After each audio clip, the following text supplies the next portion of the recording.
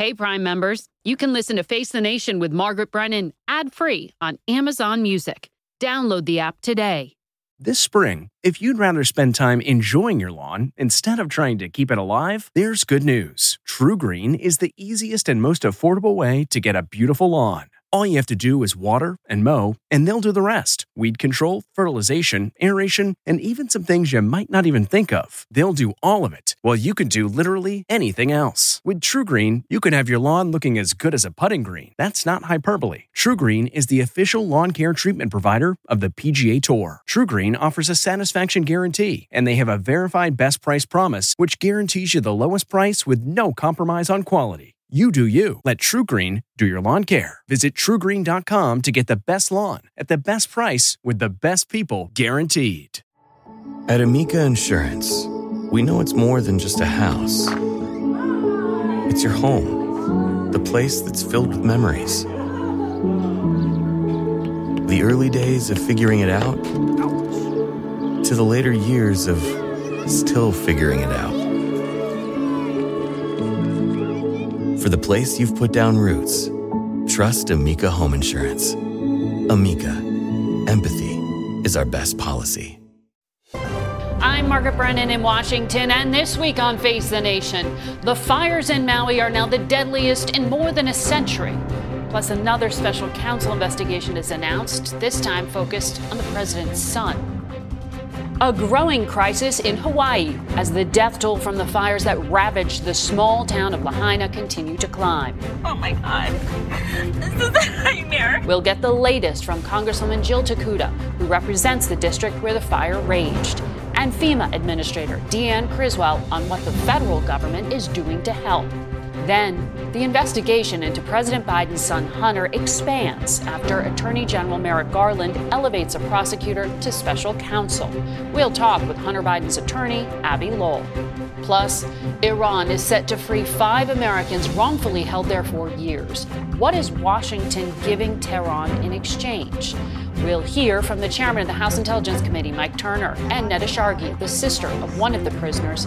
Finally, former President Trump braces for a possible 4th indictment as a grand jury considers whether Trump and his associates attempted to subvert the will of Georgia's voters in the 2020 election.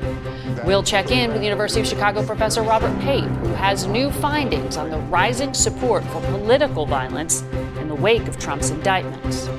It's all just ahead on Face the Nation.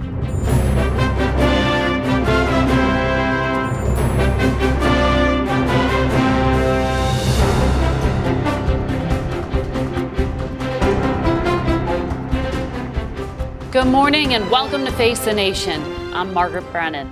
We begin today with the horrific, almost surreal scenes of devastation in Hawaii, where county officials now say 93 people are dead in the wake of the wildfires that continue to burn. Crews are bringing in additional cadaver dogs to sift through the rubble of thousands of buildings burnt to the ground, mostly homes. And officials say about 1,000 people have been reported missing. The death toll is expected to climb. We'll look into the local recovery effort and the federal government's assistance, but we want to start with the latest on the ground. Here's CBS News correspondent Carter Evans. Fire crews are still battling flare-ups across 5 square miles of scorched earth in the small town of Lahaina. So far, authorities have only searched about 3% of the area for victims. It may be the worst fire that America ever faced by the time it's done. Rescue workers now have the grim task of identifying charred remains. When we pick up the remains and they fall apart, and some of you, that's what you're stepping on. I don't know how much more you want me to describe it. That's what you're stepping on. On Tuesday, the fire came with no warning. I didn't realize it was really that bad until we started smelling, the smoke. Latanya Parker and her family were staying at a hotel in Lahaina when they realized help was not on the way. They barely made it out through the flames. Others who escaped from their homes in Lahaina are now eager to get back. We lost everything. Thank God that we still have each other. It's like we're the only things we have now because everything that we had in the past is gone. Investigators say what's left is a toxic mix of debris, too dangerous for people to return. Questions remain about the cause of the fire, and the state's attorney general is now investigating the response. There are studies showing that exactly this type of fire could have happened in Lahaina, caused by a hurricane. What has been done to prepare for and prevent a fire like this from occurring? This is the first time we've ever experienced a wildfire in the context of these dry conditions, global warming, and with a hurricane that's just passing us. There's no question this catastrophe is going to change the way everyone looks at fire across the globe. Margaret, the response here is massive. The National Guard is on scene along with a team of 150 people from FEMA, and more are on the way. Authorities are asking the public here for patience as they sift through the rubble. The road to recovery will be a long one. That's Carter Evans in Maui. FEMA Director Deanne Criswell toured the damage yesterday with local officials. Our Jonathan Vigliotti spoke with her after. You were on the ground touring the disaster zone. What did you see and what struck you the most? It's absolutely heartbreaking to just see an entire community that is no longer there. And I think one of the things that was just really the most shocking, I guess I would say, is the row of cars of people that were trying to drive and escape and then couldn't get out fast enough. And these are the ones that ended up running or jumping into the water, and those cars just there. I mean, it was like a scene from an apocalyptic movie. We heard from the governor and we heard from the police chief who says only 3% of the disaster zone has been searched. What are your agents being told in terms of how many people they should expect to be searching for? I was able to talk to the USAR teams, the urban search and rescue teams today, and see the dogs, and they have gridded out the area. They use the dogs and they have the teams that go in there, but it's hot. The ground still has hot spots. The dogs can only work so long before they need a break. And so the 3% covers 3% of the grids that they have mapped out, and now they will just methodically continue to go through that. But I think one of the challenging things is many of the areas that they're in searching, there's structures that are partially standing. And so the engineers are embedded with them to evaluate the stability of that structure. There are currently hundreds of people still missing. How long do you think it will take to conduct this search effort? I think it just depends on the conditions around us and how long the dogs can continue to go in there. The dogs are the ones that are really making a big difference in helping to identify the location where then the rest of the rescuers can come in and identify if there's any remains there. We're bringing in more. We're bringing in more teams and more dogs so we can speed up that process as much as we can. Sources close to the search, several of them tell me the death toll could be in the hundreds. Could that be accurate? If that's what they're telling you, I wouldn't second guess them. They're the ones that know best on what they're seeing and how many people have not been accounted for. It's Jonathan Vigliotti and FEMA Administrator Deanne Criswell. We go now to Democratic Congresswoman Jill Takuda. Lahaina is part of her district, and she joins us from Oahu this morning. Congresswoman, I am very sorry, as all of us are here, for the losses that you all are experiencing. You toured the area yesterday with FEMA, I understand. Do you know when the fires will be out, and where are we in this recovery? Well, you know, we walked through the streets of Lahaina yesterday, and I can tell you it was absolutely heartbreaking. It was shocking, surreal. We've heard all these words, but to actually walk those streets and to still see fires smoldering in the distance, to see cars literally melted into puddles that have hardened over on the road, X's on buildings and cars to say that it has been searched for signs of casualties or even life. We are not at a point where we can say a time frame in terms of when people would be allowed back into the area. But what I can tell is just I feel the anger and the angst that people want to go home. Everyone wants to go home. There are so many of our friends and family that never left.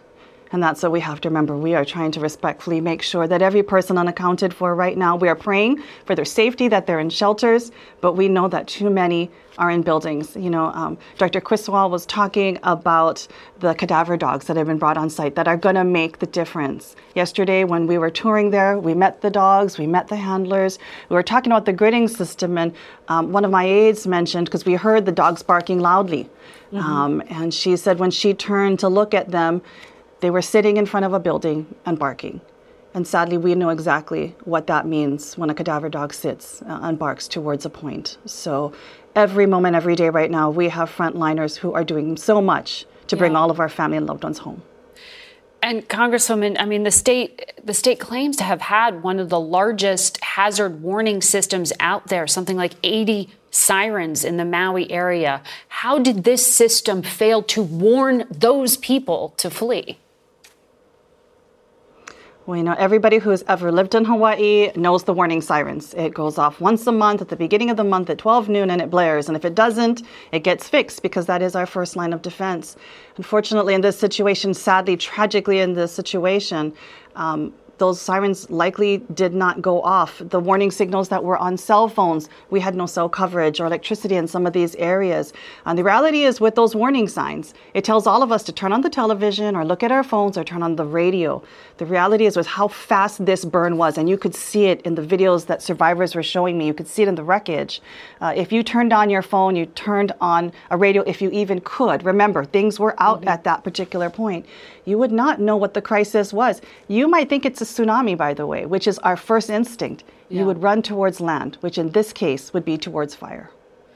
FEMA has estimated the cost of reconstruction will be close to $6 billion, but they've also said they are facing a $4 billion shortfall by the end of September. How do you make the case to your colleagues back here in Washington that with so many natural disasters and so much need in this country right now, that Hawaii needs to be the priority? Absolutely. We were never expecting this disaster and tragedy. No one ever does. But you heard it from my constituents that have been on air. This is a national crisis. This is a national problem. I cannot tell you how many individuals we've talked to, we've met. They're not from Hawaii, but they have been severely impacted. We know at the end of the day, loss of life will take place not just for Hawaii residents, but for individuals from across the country that were in this area. This is a national disaster we are facing. And one thing we have to remember, too, was this is rural America. Rural America is getting hit by these types of climate change chaoses every single day's disaster. Rural America, which is what Hawaii is, faces a crisis of also being able to get those first responders and support as fast as they need to be able to respond in these situations. So we have to make sure FEMA has the tools and the resources to be able to execute support back home at Hawaii. But quite frankly, this is going to be happening across the country, and they need the money to be able to respond to wherever disaster strikes. And I know President Biden has asked for another $12 billion to replenish disaster relief funds. This is going to be a continued conversation here in Washington. Congresswoman, we wish you well. Thank you for joining us today. Thank you. We turn now to the investigation into Hunter Biden and Attorney General Merrick Garland's decision to grant special counsel status to the prosecutor who has been on that case for years after a plea deal with Hunter Biden's lawyers fell apart last month. For more, we're joined by our senior investigative correspondent, Catherine Herridge, and chief election and campaign correspondent, Robert Costa. Good to have you both here. Catherine, I want to start with you because, you know, David Weiss, the U.S. attorney in Delaware, had been said to have full ability to bring a prosecution. Why did he feel he needed special counsel status, and what actually changes now?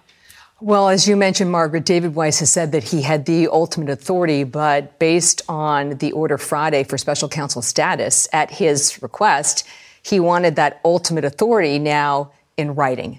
And that makes a lot of sense to me based on our reporting here at CBS News, because we heard exclusively from these IRS whistleblowers who alleged that David Weiss wanted to partner with U.S. attorneys in California and Washington, D.C. to bring charges, but he was refused. He's disputed that. But if you look very closely at the language here in the order, it says that the special counsel is authorized to prosecute federal crimes in any federal jurisdiction. So now he's got it in black and white, so there can be no question. Does that suggest something political rather than legal? This is one of the lingering questions in the case, is that why Weiss suddenly decided after 5 years that he needed this elevated status. I think that some of the clues, Margaret, are in the court filings this week, where he said that they had reached an impasse in the negotiations with Hunter Biden's team, and he saw no resolution short of going to trial. I just want to emphasize that plea deal was not standard, so irregular that the judge in Delaware hit pause on it and at one point said to one of Weiss's prosecutors, what is the legal precedent for this case? And they said there was none. And that is why the criticism from Republicans that it was a special deal for a special defendant has resonated. Robert, Democrats seemed caught by surprise by this announcement of a special counsel, though still dismissive of this idea that the president's son did anything more than what has been substantiated in this 5-year investigation. But doesn't this status make it more difficult to just dismiss this as political? Inside the White House this weekend and inside the Biden campaign, I've made a lot of calls, and it's evident that they don't welcome what's going to be potentially a drip, drip, drip of developments on the Justice Department front with Hunter Biden. But they see it ultimately as a distraction, not something that's going to be a burden for President Biden's campaign. There is a real church and state in how they look at this inside the White House. The Justice Department is something they can't talk about, they won't talk about, but they will talk about the House Republicans and their investigation because they believe Republicans are going to overstep here. Already, Speaker McCarthy is talking about a so-called inquiry on impeachment into President Biden. He's getting pressure from the right to move forward on impeachment. But you have others I've spoken to, moderates in the House, who say, hold off on this. Don't go too fast. Let the Justice Department special counsel play out as it's going to, because if you move too fast, it could put Republicans in a position where they seem like they're overeager to get ahead of the Justice Department on this. But Robert, bigger picture here. Obviously, the Republicans think it's worth continuing to talk about this, even if Democrats don't think it sticks. You now have 2 special counsels directed at the Biden family, in addition to Trump's legal issues. What's the bottom line here? What happens with the Biden special counsel looking into his handling of classified documents? There's a real emphasis right now in President Biden's inner circle to not allow the Republicans, in their view, to make this some kind of equivalent situation. They believe that President Biden has responded to the records requests in a timely fashion and that Trump, facing now potentially 4 indictments if Georgia comes this week across the board, is in a totally different situation. And they believe Republicans are going to talk about the special counsel on records, the special counsel on Hunter, as much as possible. But when they're out there, they don't believe that this is going to sit there as an issue.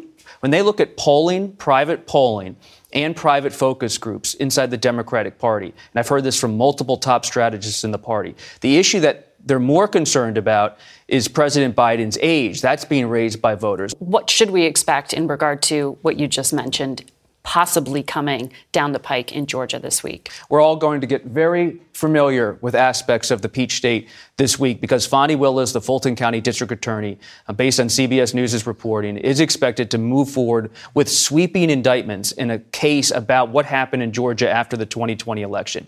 We've heard a lot about Brad Raffensperger and the call Trump made to Georgia's top election official, but we're also going to likely learn this week that others in this whole Trump orbit are going to be indicted. Those who tried to be so-called fake electors in Georgia, showing up to the Coffee County election building and allegedly even trying to breach voting machines at some level. Fonnie Willis is building a sprawling case. You've heard that phrase RICO before, racketeering. Sometimes they use it to prosecute the mafia. She's using a RICO-style prosecution to go after many people, part of this sprawling alleged effort to overturn the election in Georgia. Robert and Catherine, thank you for your time. And we will be back with Hunter Biden's lawyer, Abby Lowell, in 1 minute. So stay with us.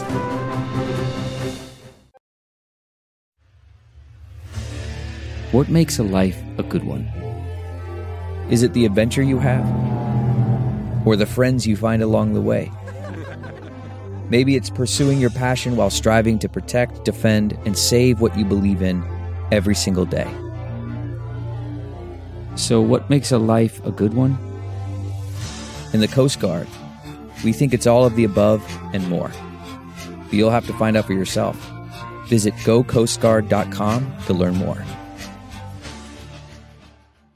Worried about letting someone else pick out the perfect avocado for your perfect impress-them-on-the-third-date guacamole? Well, good thing Instacart shoppers are as picky as you are. They find ripe avocados like it's their guac on the line. They are milk expiration date detectives. They bag eggs like the 12 precious pieces of cargo they are. So let Instacart shoppers overthink your groceries so that you can overthink what you'll wear on that third date. Download the Instacart app today to get free delivery on your first 3 orders, while supplies last. Minimum $10 per order. Additional terms apply. And joining us now is Hunter Biden's attorney, Abby Lowell. Good to have you here in person. It's nice to be here.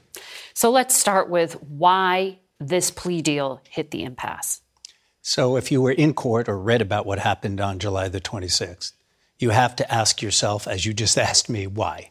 And there are only a few possibilities. Remember, it were the prosecutors who came forward and asked if there was a resolution possible. They're in charge of figuring out the form, the document, and the language. They did that. And so the possibilities are only, 1, they wrote something and weren't clear what they meant. 2, they knew what they meant and misstated it to counsel. Or 3rd, they changed their view as they were standing in court in Delaware. So to answer that question, I'll ask you a question, and everybody else who's paying attention. What group of experienced defense lawyers would allow their client to plead guilty to a misdemeanor on a Monday, keeping in mind that they knew that there could be a felony charge on a Wednesday? That wouldn't happen.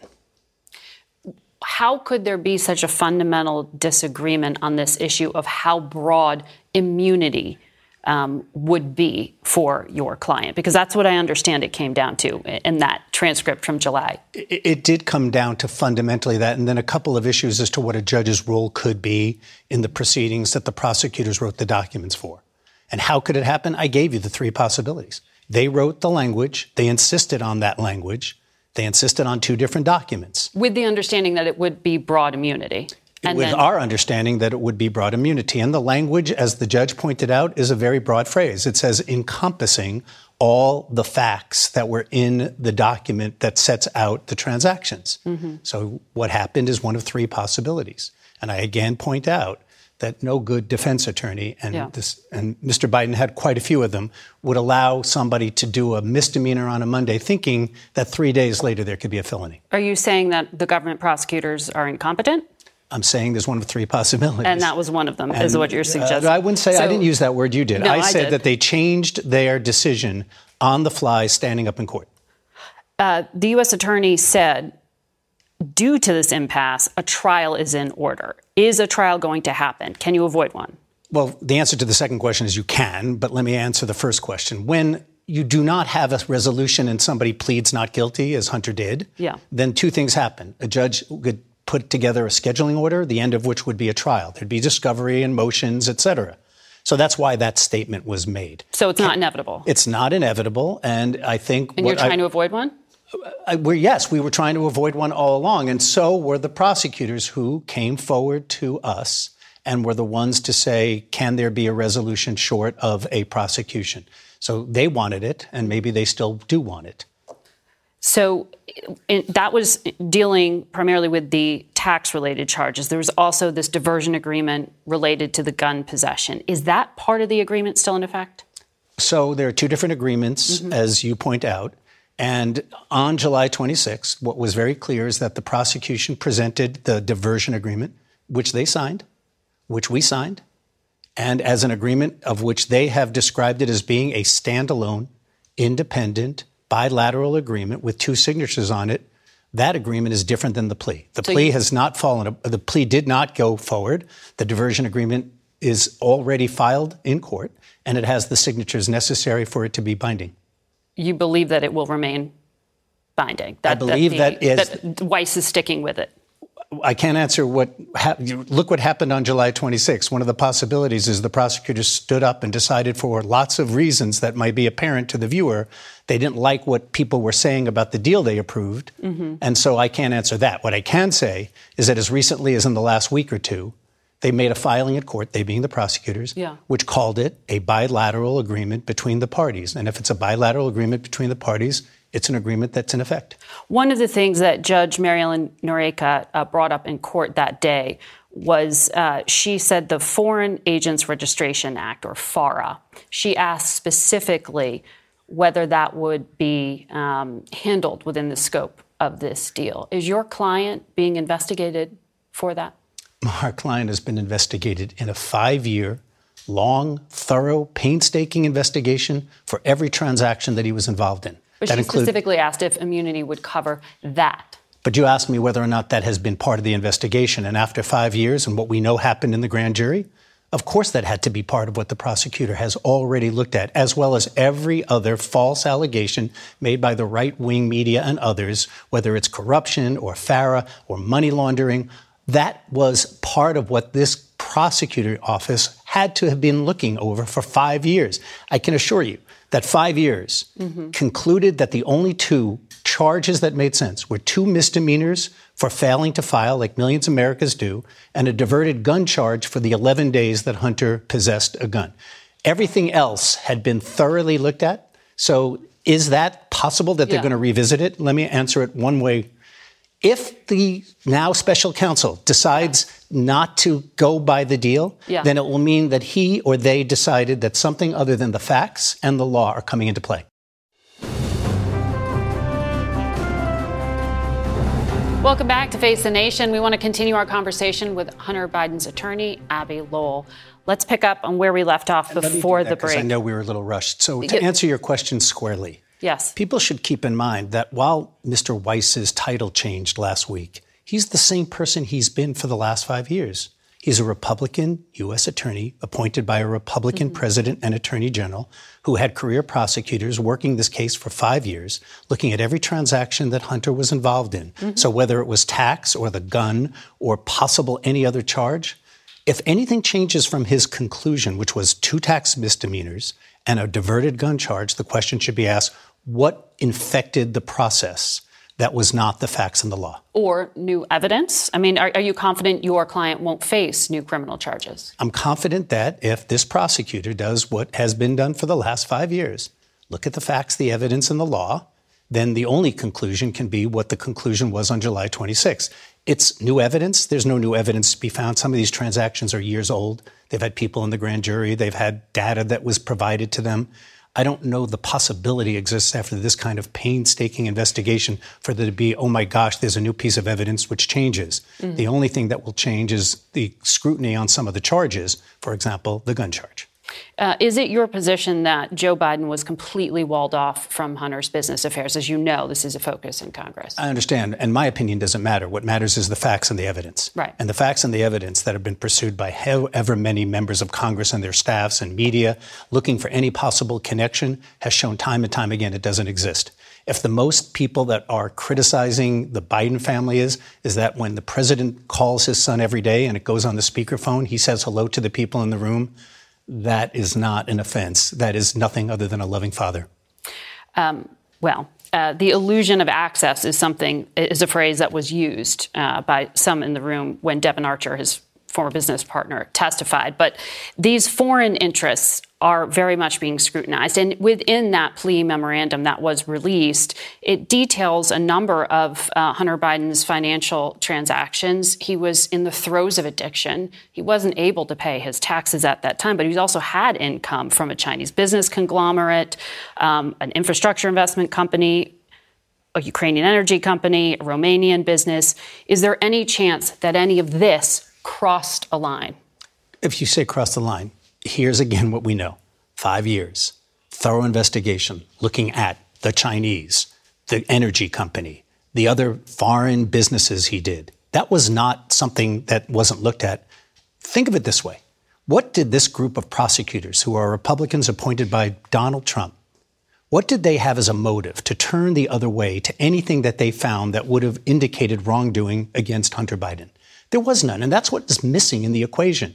Everybody keeps yelling that this was some sort of deal that was too good. What's not too good, what it's about it is that it reflects the 5-year investigation, and no one has come up with a reason why anybody who was on the prosecution team would have gone easy on Hunter Biden if any of that you just set out had ever been the case. So the answer is confident that after 5 years, nothing should change other than the fact that Mr. Weiss now has a new title. We will be tracking what happens next, Abby, with your work and Hunter Biden. We'll be right back. That's not just the sound of that first sip of Morning Joe. It's the sound of someone shopping for a car on Carvana from the comfort of home. That's a good blend. It's time to take it easy, like answering some easy questions to get pre-qualified for a car in minutes. Talk about starting the morning right. Just like customizing your terms so your car fits your budget. Visit Carvana.com or download the app to experience car shopping the way it should be. Convenient, comfortable. CarMax is putting peace of mind back in car shopping by putting you in the driver's seat to find a ride that's right for you. Because at CarMax, we believe you shouldn't just settle for a car. You should love your car. That's why every car we sell is CarMax certified quality, so you can be sure with upfront pricing that's the same for every customer. So don't settle. Find love at first drive and start shopping now at CarMax.com. CarMax, the way car buying should be. We're joined now by the Republican chairman of the Intelligence Committee, Ohio Congressman Mike Turner. It's good to have you back in studio. And I want to get you on a number of national security fronts, but you also sit on House Oversight, which is investigating the president's son, Hunter, and has called for U.S. Attorney David Weiss, now Special Counsel Weiss, to come and testify.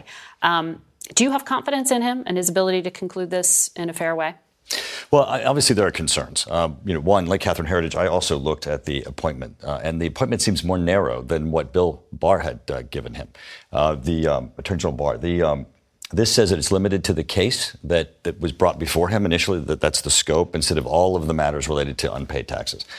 The concern here, obviously, with Barr being special counsel, Weiss being special counsel, is that he was the one that allowed the statute of limitations to expire on some very critical felony charges that could have been brought against Hunter Biden. Why would he have done that? The IRS whistleblower said that it was that interference from the Department of Justice. There's some question as to whether or not it's prosecutorial misconduct, but it certainly could be, prosecutorial malpractice. In any event, when you've been given the charge to handle claims of such explosive nature and allow the statute of limitations to expire, resulting in, Hunter Biden has in his pocket $125,000 worth of taxes that were owed to the United States that, as a result of these being expired, remain in his pocket.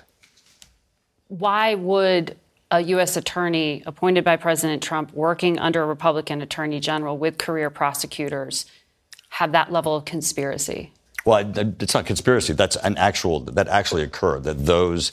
to deliberately allow for the statute of limitations to pass? I think those are questions that he has to answer. Okay. Why did this occur? The IRS whistleblowers said that it was interference from the Department of Justice that allowed them to expire. The prosecutor, Weiss, had been working with Hunter Biden and his attorney and actually getting waivers for those statute of limitations period. Mm-hmm. And he stopped getting the waivers. So he certainly was knowledgeable, aware that it was going to be expiring. And then something occurred where he allowed those to expire. But, also his appointment is coming right on the heels of James Comer's release of bank records that indicate that we're now up to $20 million worth of funds that came from foreign sources. Right, allegations in this, but they're actual bank records. These are not. No, the bank records are right up. The bank records are right on the website of the House Oversight Committee. Mm-hmm. Over $20 million released August 9th that went to Hunter Biden, his family, and business associates that come from China, Russia. As the chairman of as chairman of the Intelligence Committee, serving on the Armed Services Committee, this is a great concern because you have foreign individuals that are making payments to the son of the vice president, now son of the president. And obviously they're buying something. They weren't buying his business advice. They were buying influence. Well, we just heard from the attorney who had said, no crime has been substantiated on that front. But I want to ask you. Well, he's representing Hunter Biden because he's in court. He is, and he has a different standard than members of Congress because what you do is political, and he has to meet a legal benchmark in court, as with those Justice Department prosecutors. I think what he just did was actually right? very political. He's not in court when he's on your show. Fair. Can I please ask you about Iran, though? I would love want to get to your other hat that you wear as chair of the House Intelligence Committee. Tensions very high. The U.S. has sent more Marines, more ships to the region, and the president has brokered this tentative agreement with Iran to bring home these 5 Americans. You've been briefed. Are you comfortable with the terms? Well, we haven't really been briefed, and that's really the concern. Congress was updated on that. At this point, we have not received the terms of the deal or even what the proposed deal is. The administration has signaled that the release of these detainees is part of a broader negotiation with respect to reinstating some controls on the nuclear weapons and enrichment programs of Iran dating back to the JCPOA. And the concern, as the New York Times has reported, is that the administration may be pursuing an informal deal as opposed to the formal deal that we had before that had congressional oversight. And what we don't want, obviously, everybody wants the detainees to come home and hostages to come home. We want the administration to work diligently to bring Americans home, whether they're in Iran or Russia or elsewhere. And our hearts certainly go out for them. But in this instance, the administration is signaling that this is part of a broader deal concerning Iran's enrichment program. And if that becomes a secret deal, then that's obviously a great concern to Congress. These are de-escalatory first steps. You would consider that a what? I mean, are you opposed to what the administration's trying to do? I mean, there has been reporting, and CBS has also confirmed that Iran has, at least reduced some of its nuclear development. Well, actually, there's no real reports of anything being reduced. They're currently at 60% enrichment. I'm sure you read the Wall Street Journal report that had specifics on enriched uranium. They were at 3.5% of the JCPOA. Yes. They're at 60%. They had 1 year breakout with it getting to the enrichment level that could result in a weapon. They're now weeks away. Freezing them now, where before in the JCPOA agreement, they actually surrendered some of the enrichment that they'd had that was over the levels that were sought. In this, if we just have a deal that freezes where Iran is, and really without the understanding of all aspects of their program, because they had thrown out the UN inspectors from the IAEA, they'd removed the cameras from the sites. We really don't have the fidelity of understanding of where they are or what they're doing at this point. So you would support a broader diplomatic deal and negotiations with Iran to achieve that? Absolutely. And certainly negotiations, I think, as they're going forward, are certainly critical. But the terms of the deal are absolutely important because, last time we had an insufficient inspection regime. We had terms that were critical that expired. In this instance, they appear to be careening toward a deal that would be informal, not subject to congressional oversight, because we wouldn't know all the terms. In the last deal, it actually came before Congress for a vote. They had to disclose what the deals were. I remember. Right. And at this point, if it's informal, easy sailing. What we're concerned about is we don't want a secret deal with Iran. Very quickly, should Congress ban travel to Iran? I think it should be certainly considered. I think I know you're going to have coming up one of the family members of one of the detainees, and I think her message is incredibly important. People should not be going to Iran. Congressman, thank you very much for your time today. We'll be back in a moment. Okay, picture this. It's Friday afternoon when a thought hits you. I can spend another weekend doing the same old whatever, or I can hop into my all-new Hyundai Santa Fe and hit the road. With available H-Track all-wheel drive and 3-row seating, my whole family can head deep into the wild. Conquer the weekend in the all-new Hyundai Santa Fe. Visit HyundaiUSA.com or call 562-314-4603 for more details. Hyundai, there's joy in every journey. Man, that sunset is gorgeous. Grill, patio, sunset. Hard to get better than that. Unless you're browsing Carvana's inventory while you soak it all in. Oh, burger time. So sit back, get comfortable. Carvana's got thousands of cars under $20,000 just waiting for you. I could stay here forever. Carvana, where car buying meets comfort meets convenience. Download the app or visit Carvana.com today. We're joined now by Neda Shargi. She is the sister of Ahmad Shargi, one of the 4 Americans who was recently transferred from Evin prison to house arrest. Neda, your brother's a step closer to freedom. Have you spoken with him? How is he? Not only have I spoken to him, but I actually saw his face on a video call that he made, and I was able to look into his eyes. I'm happy to say that he's survived, he's alive, and we're so hopeful that we can have him at home in our arms, hopefully soon. Was that the first time you'd seen his face in some time? In about a year, yeah.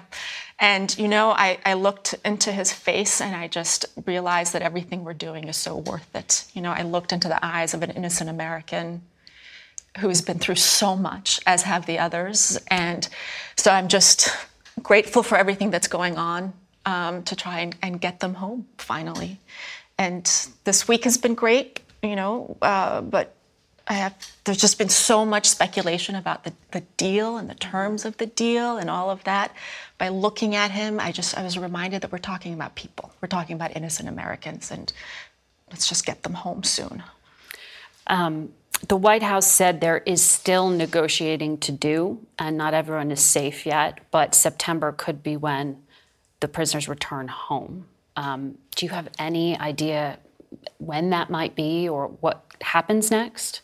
You know, my family and I are just on pins and needles. We're incredibly nervous about what happens next. And we don't know the details. I know there's lots of people out there who are speculating. I know for a fact that there's someone out there speculating who actually doesn't know anything about what comes next. So we just have to continue being optimistic, realize that we're dealing with innocent Americans, and do everything we can to get them home quickly and, you know, have an American story of celebration when they come home. It is so hard when it comes to hostage issues, particularly with Iran, because it's such a complex challenge for policymakers. But as you just said, you're talking about human beings and families at the other end of it.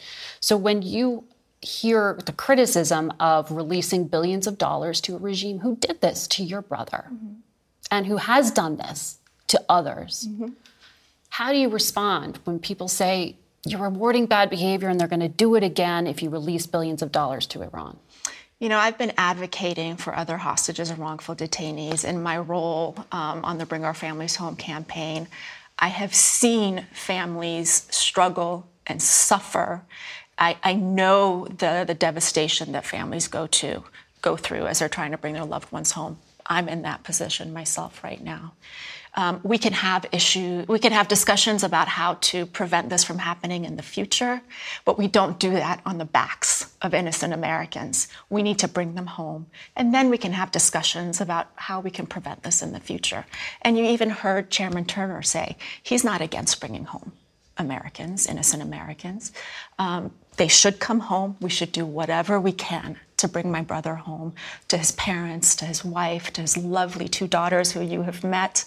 And then let's sit and have the discussions that we need about how we can prevent this from happening again. Your family has been on this program begging for an audience with President Biden, begging for more attention. What do you think about what the administration has done? I wish they had done it sooner, but they're doing it now. I want them to finish this and bring my brother home. Let my aging parents see him before it's too late. And I want them to work on bringing other Americans home. We need their help. We're grateful to them. They need to do it faster, quicker, and work on bringing other Americans home too. Should there be a ban on travel for Americans to Iran? I think that it's hard when you have family. It's hard. Look, my brother went to Iran after his 2 daughters graduated high school, and he was an empty nester, and like thousands of other Americans with Iranian heritage went back as a tourist. You know, I don't want to prevent people from doing that, but the reality is we need to sit down together, both sides of the aisle, and come up with ways that we can prevent this from happening again. But again, I say this, Margaret, we do that, but we don't do that on the backs of innocent Americans who are currently held hostage abroad. Every single one of these hostages, my brother included, has a family waiting for him, for them, and they need to be brought home. And those discussions about prevention and deterrence can and should happen after they're home. Well, we will continue following that as well as your brother, and we wish you well. Thank you so Netta, much. thank you for sharing your story at this sensitive time. Thank you very much. We'll be back. Security has been stepped up in downtown Atlanta ahead of possible charges that could be handed down against former President Trump this week. There is new research that support for political violence is on the rise following Trump's numerous indictments to date. Robert Pape, a professor at the University of Chicago, joins us now with details. It's good to have you back. Thank you, Margaret. And I know you've been tracking this really troubling trend in American politics for a while here. And the survey you did in June on the second federal indictment of former President Trump, after that point, what impact did you see? Is it feeding more anger, or is it just sort of baked in? What we're seeing is the country as a whole on the edges, but now moving into the mainstream, is becoming much more angry, much more radicalized. And this is particularly happening just in the last 3 months. What is occurring, I study this not from the perspective of a political pollster who's ahead in a political horse race, but from 30 years of experience in studying political violence. And the biggest picture to take away from the survey of our Dangers to Democracy tracker is that political support for political violence is now breaching into the mainstream. That's different. It's not just about Oath Keepers, Proud Boys. It is now breaching into the mainstream, and we're seeing the consequences of that in many ways in our society. In looking at some of the research you shared with us, one of the things that stood out, you are seeing this radicalization on both sides of the political spectrum. 30 million people, according to your numbers, think the use of force is justified to prevent Donald Trump from being president. 18 million think it's justified to restore Trump to the presidency. Exactly. What we're seeing is not simply a manifestation on the right. That is absolutely important. And there's no doubt that January 6th, the crowd that sieged the Capitol, is something that has not happened on the left. Mm-hmm. So I'm not trying to draw that equivalence. But nonetheless, what we need to look at are the sentiments on both the right and the left that are being radicalized to millions and millions of Americans. And this is important because these sentiments are a bit like understanding wildfires, the first part of your show. It's the dry kindling that is so important that we can measure in advance. We can't measure political scientists like myself or meteorologists a campfire that could set off that kindling or power lines that could set off that kindling. What we can actually measure and see whether it's growing, shrinking, are the sentiments for political violence in the country. And those are growing. And it's important not because every one of those people is going to commit political violence, but because it helps to legitimate political violence, and it is the pool of people that ultimately do commit acts of political violence. Which is your response to those who say, well, that's a small percentage. You think that could have huge ramifications. And we're seeing those ramifications in Utah, but Utah is not an exception to this. You're talking about the 74-year-old man who was shot by the FBI when they were trying to serve a warrant to his home. Because he had been making threats online about President Biden. And what's important is not that we're just seeing the rise of online chatter in the last few years. So remember, we studied that with ISIS as well. What we're seeing now is the rise of determined threats by individuals. The man in Utah made threats online in March, was visited by law enforcement, and then did it again, this time brandished a gun. Right. Now, that's a determined threat. If we look at the man who was arrested in front of Obama's home just the month before that, he was at January 6th breaking into the Capitol.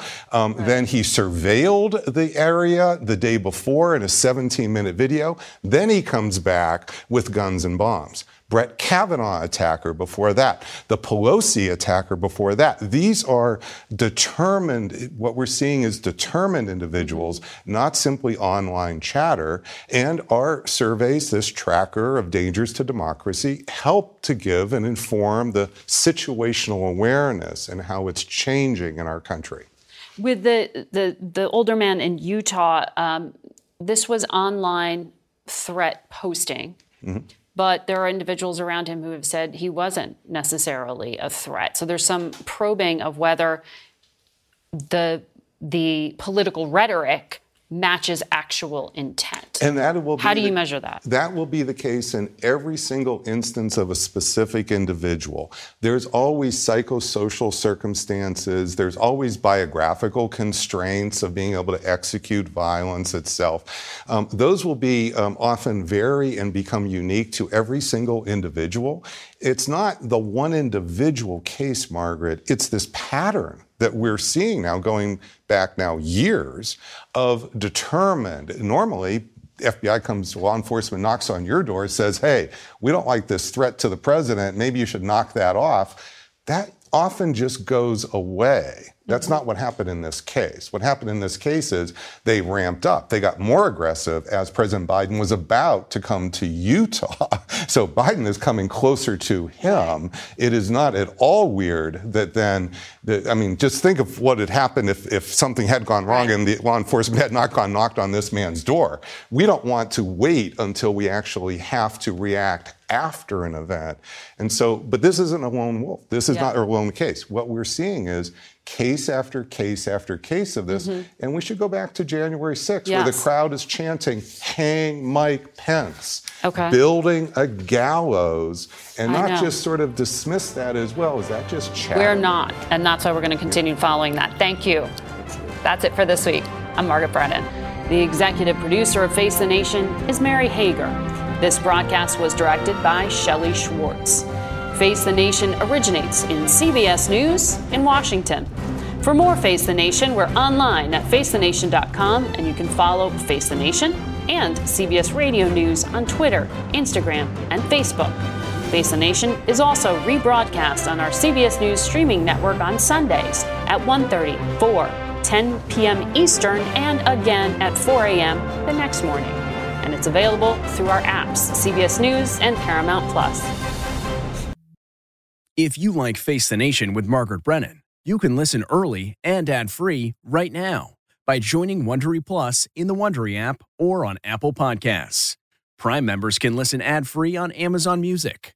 Before you go, tell us about yourself by filling out a short survey at Wondery.com/survey. Catch every episode of 60 Minutes, America's most watched news magazine show, as a podcast. Hear in-depth investigations across politics, news, and entertainment on your schedule. Listen to 60 Minutes ad-free on Wondery Plus. A story of betrayal you would struggle to believe if it wasn't true. Listen to Blood is Thicker, The Hargan Family Killings, wherever you get your podcasts.